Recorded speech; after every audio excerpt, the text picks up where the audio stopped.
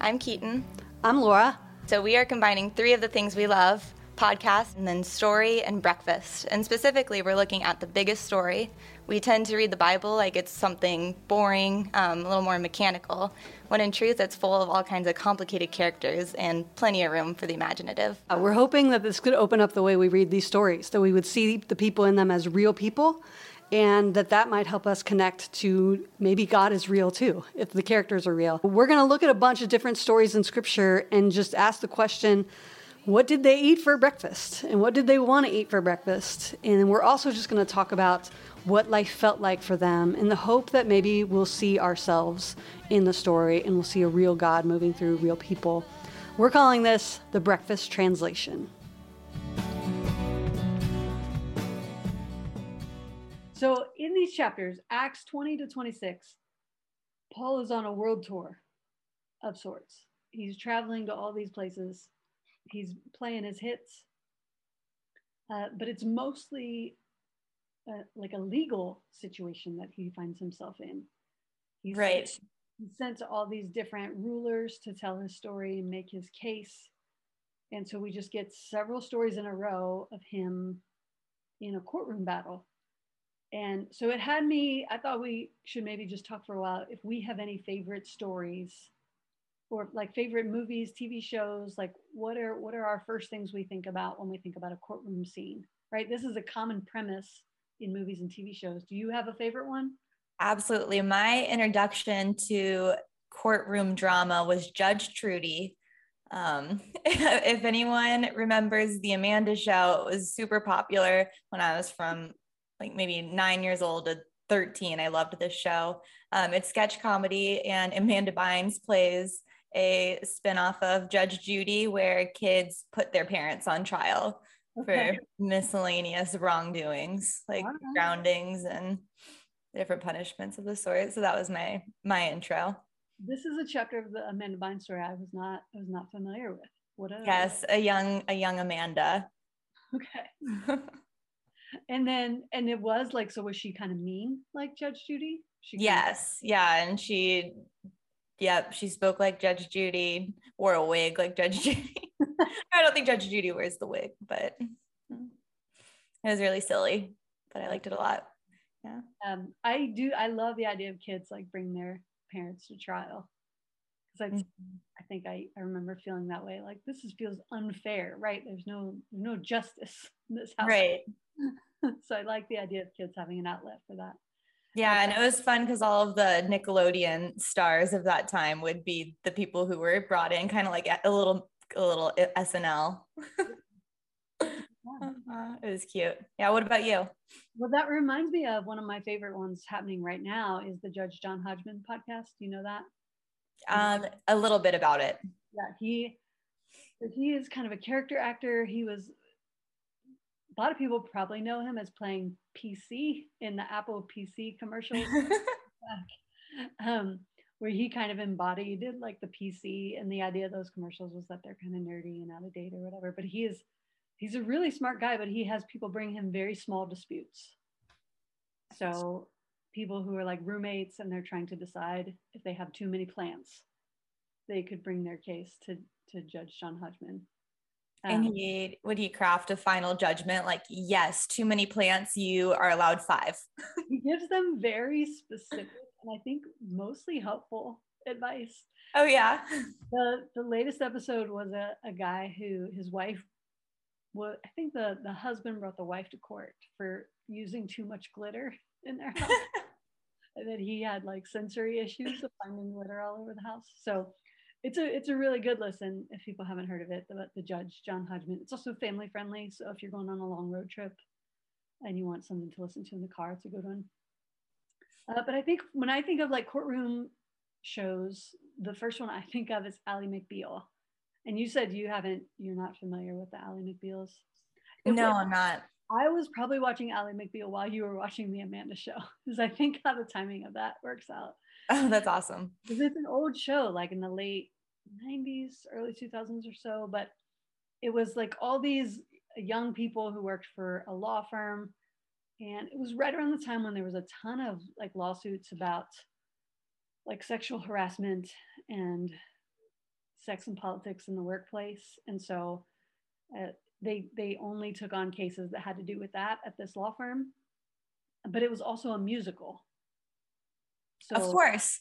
Yeah, very often during the show, somebody would burst into song. And sometimes it was just because Ally McBeal was imagining it. So there was a long running bit where she would imagine Al Green showing up and singing, or she would imagine her friends dancing to Al Green. It's a way funny show. Like there are some bits in it that are really, I think, hold up. Right. Even though some of the drama and the politics of it have shifted, hopefully. I know it sounds like an unlikely combo, like yeah, political drama meets musical absurdism. That's right. It's totally absurdist. Yeah. Do you remember that dancing baby? It was like one of the very first GIF gifs, I think. Yes, I remember. Clip of a dancing baby, and that started on the Ally McBeal show. There was a ton. It was kind of groundbreaking. It was also, so they also had a unisex bathroom at their law firm, which was like a punchline in a lot of ways. It was just a setup for a lot of. Oh, I'm sure it could lead to some slaps. But I think of like dramatic moments too, like A Few Good Men. It's like the classic one with Jack Nicholson saying all those dramatic things in the courtroom. Right. And then A Time to Kill is also a famous one where I think Matthew McConaughey is trying to convict these white men in the rape and assault of this young Black girl. And he very dramatically tells her story. And then at the very end, he says, "Now imagine she was white." And I think that movie just made an impression on me because it was so sad to me that was the only way for people to be empathetic. Right. I'm sure it made an impact on a lot of people. And it's interesting to see television and movies sort of framing narratives in courtrooms. Yeah, and that's why courtrooms go back to those kind of stories, is because it's all about perception, and in these moments, how much a lawyer can just change the way people see the story. And so we actually see Paul doing that in these chapters, is that he mostly tells the same story over and over again, but every once in a while he shifts it just a little bit to match the audience or the crowd, or to make the case that he's trying to make on that day. But before we get into the courtroom stuff, there is a little bit of action in Acts 20. We have Paul giving just a sermon, and the church community has gathered together, and he is talking, and a young man named Eutychus falls asleep. Mm-hmm. And he tells us that he was sitting in a window, and I really love the way that Luke writes this. Yeah, read it word for word. Yeah. It says that Eutychus, he was sitting in the window, he began to sink into a deep sleep while Paul talked still longer, which it sounds like Luke is being just a little bit passive aggressive there. Yeah, a little cheeky. Like, come on, wrap it up, Paul. Just kept talking, which reminds me that we haven't actually talked about what Luke, the author, would eat for breakfast. Yes, we'll come back to that, but let's, just so people aren't left with this person falling out the window. It does seem like Eutychus, like whether he's just knocked out or he's unconscious, or like people are like alarmed that he has died from this.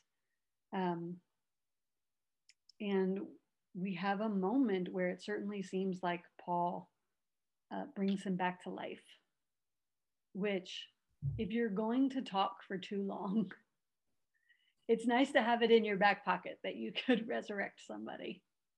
It was the least he could do.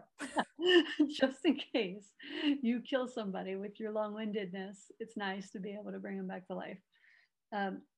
So yeah, I think this story, again, we've talked about how we need more funny things. This is at least a little bit funny, which you don't expect from the death of a young boy. but it does have a little bit of humor to it, mostly because of how Luke writes it. So let's talk quick. Like, what do you have any impression? Again, we're going to see Luke show up in the story. He's going to jump in on some of these courtroom battles and some of these travels. We see a few more of these we passages where Luke is himself a part of the story that he is telling. Do you have any feel for what he would have for breakfast? Well, the two things that I'm basing this off of is that Luke is a medical guy. And Luke thinks Paul was talking too long. So I am going to put speed in the mix because I don't know exactly what the day-to-day looked like for people interested in the medical field looked like back then, but I know now all my pals are super busy who study medicine. And so I'm going to go with just a classic cereal and on the go, quick fix. Time to put milk on that? Outright, straight out of the miniature box. Yeah, that's like a gas station thing, right? It's those the kind that you can rip the lid off and it's right there. It's like a bowl, but then you throw it away. Right. I wondered about that. So we do know that he's sometimes referenced as a physician. He does seem concerned with medical issues sometimes, or like the description of things. But I wondered if he had to forego breakfast to get his writing done. Oh yeah, because he did both. Yeah. Right. There's this whole thing, and again, we don't know. We're just speculating. But have you ever heard about the magic morning pages? Do you know about that? No. It's this whole principle in writing that when you wake up in the morning, your brain has the fewest filters. So for creative folks, there's something to be said for like just rolling out of bed and writing for an hour. And a writer, like a person named Julia Cameron, who she wrote a book called The Artist Way that's all about like getting through creative blocks and making stuff. And she's the person who recommends this, that people should get up and first thing they should do is like take 30 to 40 minutes and just write 3 full pages. And there's a whole lot of reasons behind that. I think it's that idea that we're less critical of ourselves in the morning, that your morning self might be your sort of dreamiest self, that your brain is in this liminal space where you might have more imagination. So we don't know what Luke's writing habits were, but he wrote an awful lot for somebody who also had doctoring skills. So I did wonder if he maybe skipped breakfast to get those morning pages done. I might have to try to take advantage of that theory. I think that makes sense in a lot of ways. Yeah, I've had a lot of friends who tried it and have said good things about it. Yeah. So maybe then you could write funny stories about people falling out of windows. Mm-hmm. As we go on in the story, we do get into this pattern where Paul is in front of people telling his story. And I think this is kind of fascinating that, as far as we know, most of what Paul taught in the synagogues was the gospel, right? It was the story of Jesus. It was about what Jesus was up to.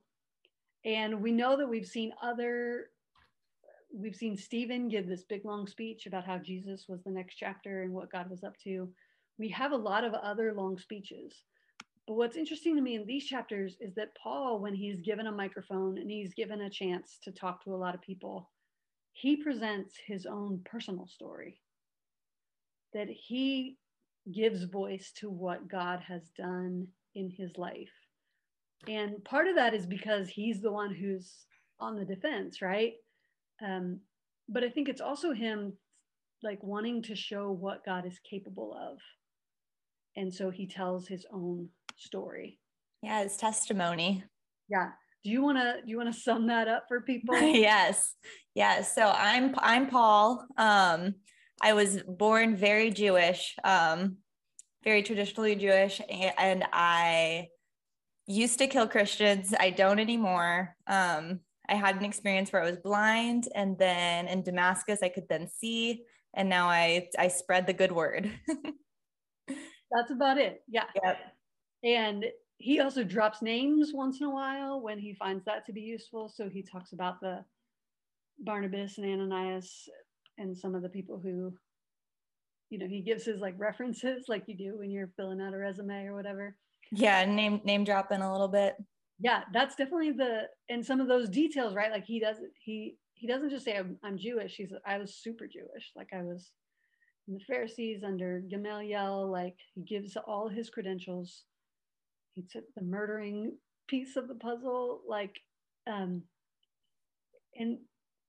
But I think that's a part of what he's trying to do, right? Is to say that this crucial piece about me changed because of what I learned. And so I was trying to think about an answer for this myself, and I don't know if you have one or not, but do you have anything like that where you could say, it's the I once was blind, but now I see kind of a story?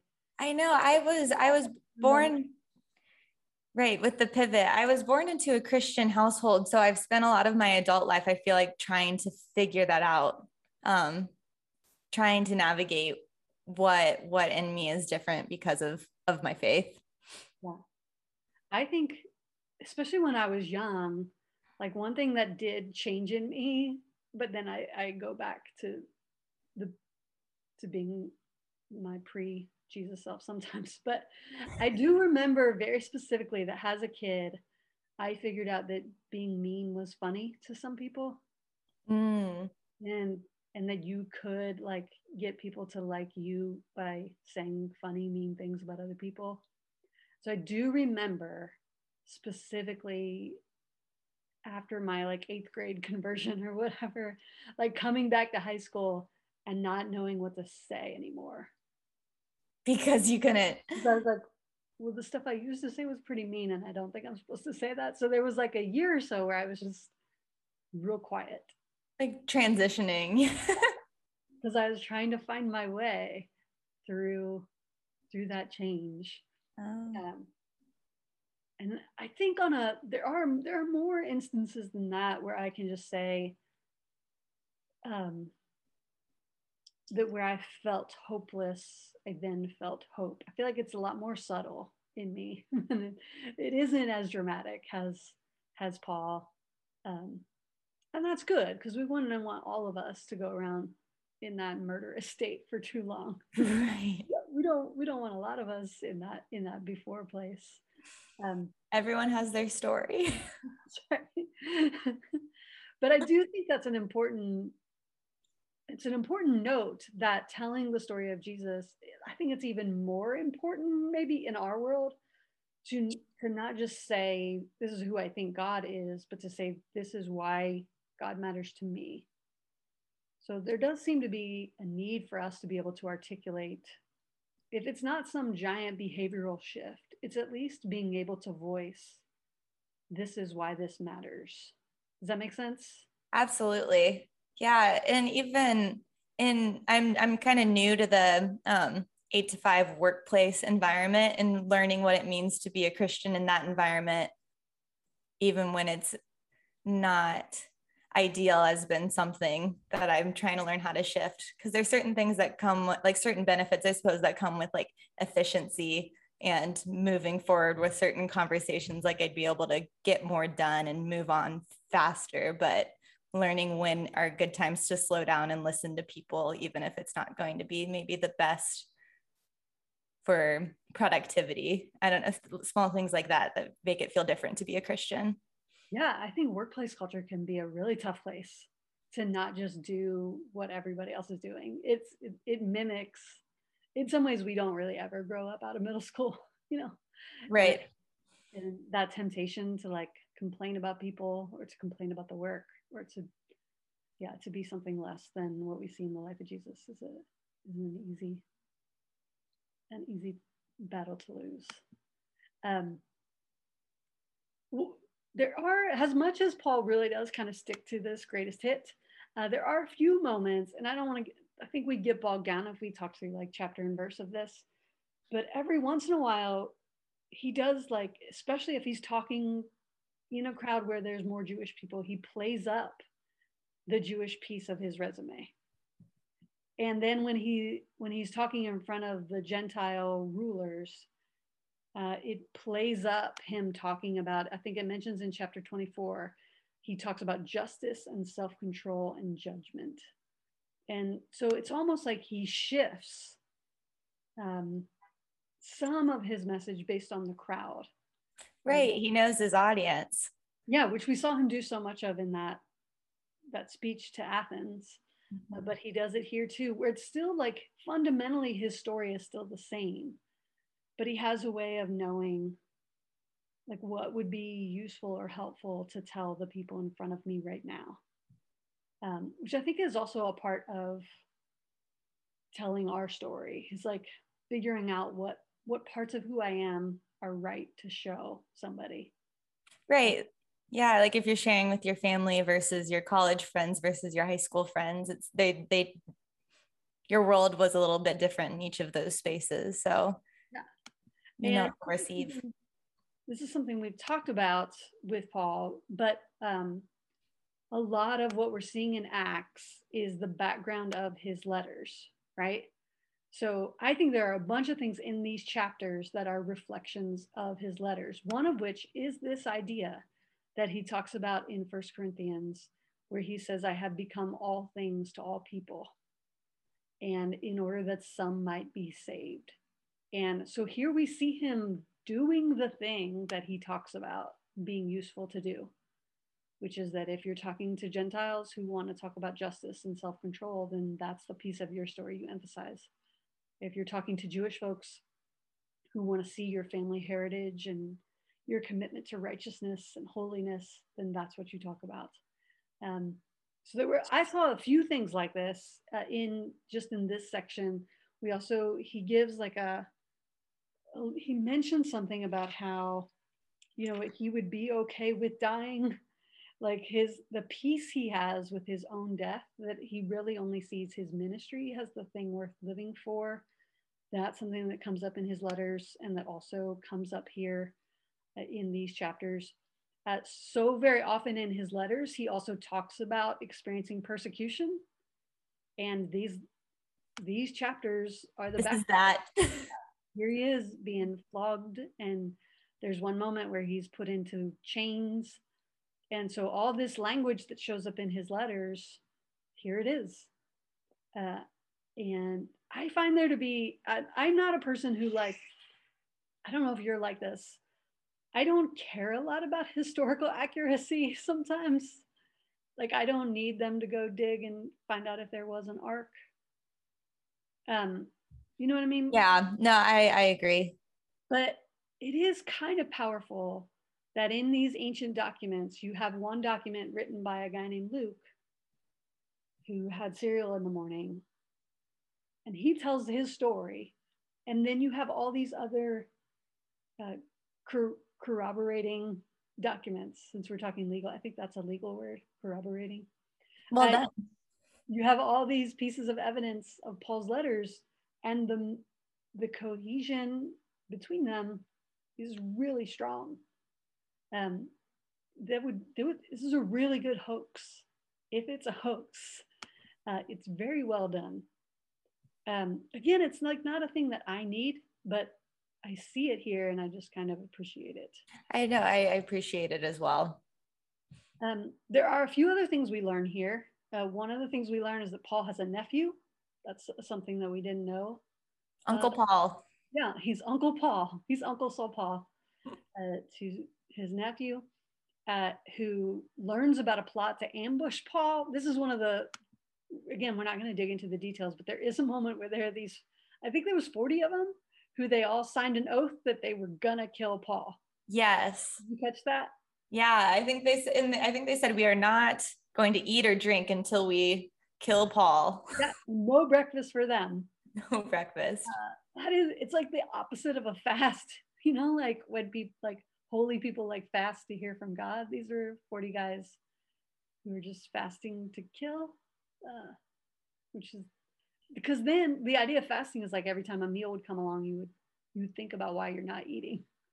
Right. So they just were building. They were getting super hangry, I bet. And they're not waking up in the morning doing their magic writing pages. They're waking up in the morning with like blood in their mouth, like sharpening their knives. It was so great to kill this guy. Just a piece of humanity that's always hard for me to imagine, but there they are. We also learn one of the things we talked about is how Paul has this Roman citizenship, and we don't really know why he has it, but we do find out in chapter 22 that he bought it, which I don't know exactly how that plays out. I don't know how you buy citizenship. I can't help but imagine him like going to the back of a convenience store, like when people get fake IDs. And saying, hey, $100. Yeah, some kind of backroom deal. But he says it was very expensive. So $200. Yeah, oh, I can't even imagine that much money. So that's like a fun thing to learn. We also learn that he has his eyes. There are 2 points where he like sets his sights on a place. Early on in these chapters, he sets his sights on Jerusalem, there's also a moment in Jesus' story when he decides, I'm going to Jerusalem. And in Jesus' story, he knows that's probably where he's going to die. And for Paul, it's where he knows he's at least going to be in really big trouble. And then he also has his eyes set on Rome. We know he really wants to get to Rome. That's like, he has that out in front of him. It's on his dream calendar, is to get to Rome. And I think it's worth talking about how Paul and Jesus' stories, in a lot of ways, they mimic each other, right? I mean, do you remember this in Luke when Jesus gets like sent around to all these different rulers? It's a very similar story. Right. And then here we are, Paul's kind of going through all the same motions. Did you see any other similarities there and how that worked out? Well, Paul talked a lot more. Yes. I guess that's the difference. Yeah, that's a big difference. And I've always just thought there's got to be some point to that, right? Jesus, he's sent around, he's offered the microphone, he's offered the chance to defend himself and to make his case and to give his big speech or to break out in song like he was in Ally McBeal. He's offered that opportunity, and he very often just stays silent, or he says like really simple things. But Paul talks still longer. The only reason I can think of for that is that Paul has a purpose to talking, that he wants the story of Jesus told. What do you think? Yeah, if he's got an audience. Yeah. Even in a courtroom setting is unusual, but an audience is an audience. All press is good press. Exactly. Well, that's what I was thinking is there has to be some equivalent to the news. And so the things that happen in courtrooms, that's the thing that culture hums about. Right. I got to imagine everyone in the community is talking about what's happening in behind these built walls. Yeah. And so how powerful is it that when he does get the mic, his story is, I used to kill Christians and now I am one. And so it's fairly beautiful that he has worked out how to tell this story and how to tell a story both about who he is and who Jesus is to him. And there's one other thing that they have in common, which is that they're innocent, right? They're innocent. Yeah. At the end, they keep saying, but move on to this next show. That's right. I love that. In the ending of the chapters we looked at, 20 to 26, in case we haven't figured this out, Luke does this like obvious note where he has Agrippa say, this guy could have been set free if he hadn't appealed to the emperor. And so in case we didn't catch it, Luke is making it explicit here that the reason Paul speaks and the reason he keeps making appeals is to get to the largest possible audience. Right. And I didn't understand that on my first reading. I thought I was like, oh, Paul, you you messed up. But it's intentional. He's trying to get in front of people in whatever way, even though it's incredibly risky. Yeah. And I think that, if you've watched any movies or TV shows, you want our like natural storytelling inclination would be towards freedom. Right. Winning means winning means you're free, you're innocent. Right. I mean, well, depending on on trial. If we wanted him, if this was a movie about Paul, what you would want would be for him to be sent home.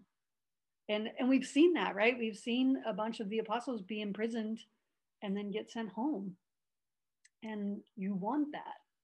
But Paul himself sees something bigger. Like he sees something that's possible that would be against our instincts probably and against our self-preservation. There was one other note that we had that we were going to talk about. This is in chapter 22. There's one point where Paul he's just upset people. Again, not maybe because he's talking too much, maybe because he's trying to shift their entire understanding of how the world works and who God is and what they are. But there's a moment this is in 22:22. It says, up to this point, they listened to him. But then they shouted, away with such a fellow from the earth. And I don't think we have any big theological things to gain from this, except to say that's a real harsh burn. Yeah, Paul must have built up some resilience, because if somebody says that my shirt looks weird, my feelings are hurt for a long time. No one has ever told me to get off the planet. Not yet. Yeah. Keep your comments to yourself. If you do. To iTunes, and say, away with these podcasters from the Yeah, it's just such a harsh, it's very harsh, right? And I think that gives us, as much as I just sort of enjoy the phrase, because I think it sounds so like poetic, so away with this fellow, such a fellow from the earth, it also goes to show like how much he's stirring people up, unless you're Eutychus. Right. You're just like, then he's depressant. So tired. So in all these legal scenes, did you see any invitation here? Like anything that made you want to wake up tomorrow different? I know the thing that my brain has been holding on to that we talked about earlier is that idea of Paul's big light bulb switch that he gets to exclaim to people. I want to think about where that might surface in myself in ways that I don't always see as obvious to my own eyes. Yeah, I think that's a big idea for all of us to sit with when we read this. And I think the subtle shifts are also shifts. I know, I think so too. I want to be able to recognize those in myself and in other people. I feel like that happens just in life too. I remember, I think it was like in my maybe when I was like 30 something, where every once in a while something would happen that they would have used to have made me really upset. Mm-hmm. And every once in a while, as I got like a little bit older, I would just be able to handle it, like mm-hmm. I'd be like, hey, what's this feeling that I have where I just handle something? Right. Like a little bit more mature. And sometimes that isn't like the loss of sight for 3 days and the big dramatic thing, but it is, it's 10 years later and some subtle thing that used to be angry in you is less angry. And that's also the work of God. Yeah. And it's the makeup of an entire life. And I just think that's really wonderful. And I want to be able to give honor to that where it is present. Well, and that's why I think like learning how to tell our own stories is important, because it's when you have to tell your story that you then see that stuff. Right. If you're just going through your day trying to make it through all the things you got to do, you don't stop to think about how am I different from my 15-year-old self? Right. How would I watch Ally McBeal differently these days? So I think for me, it is that, and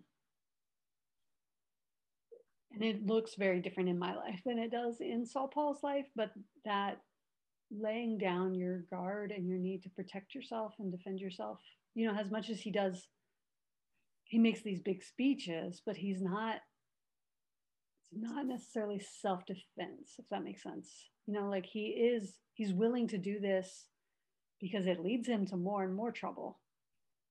So right. He's not making a defense to get the charges dropped. He's making the defense to be heard.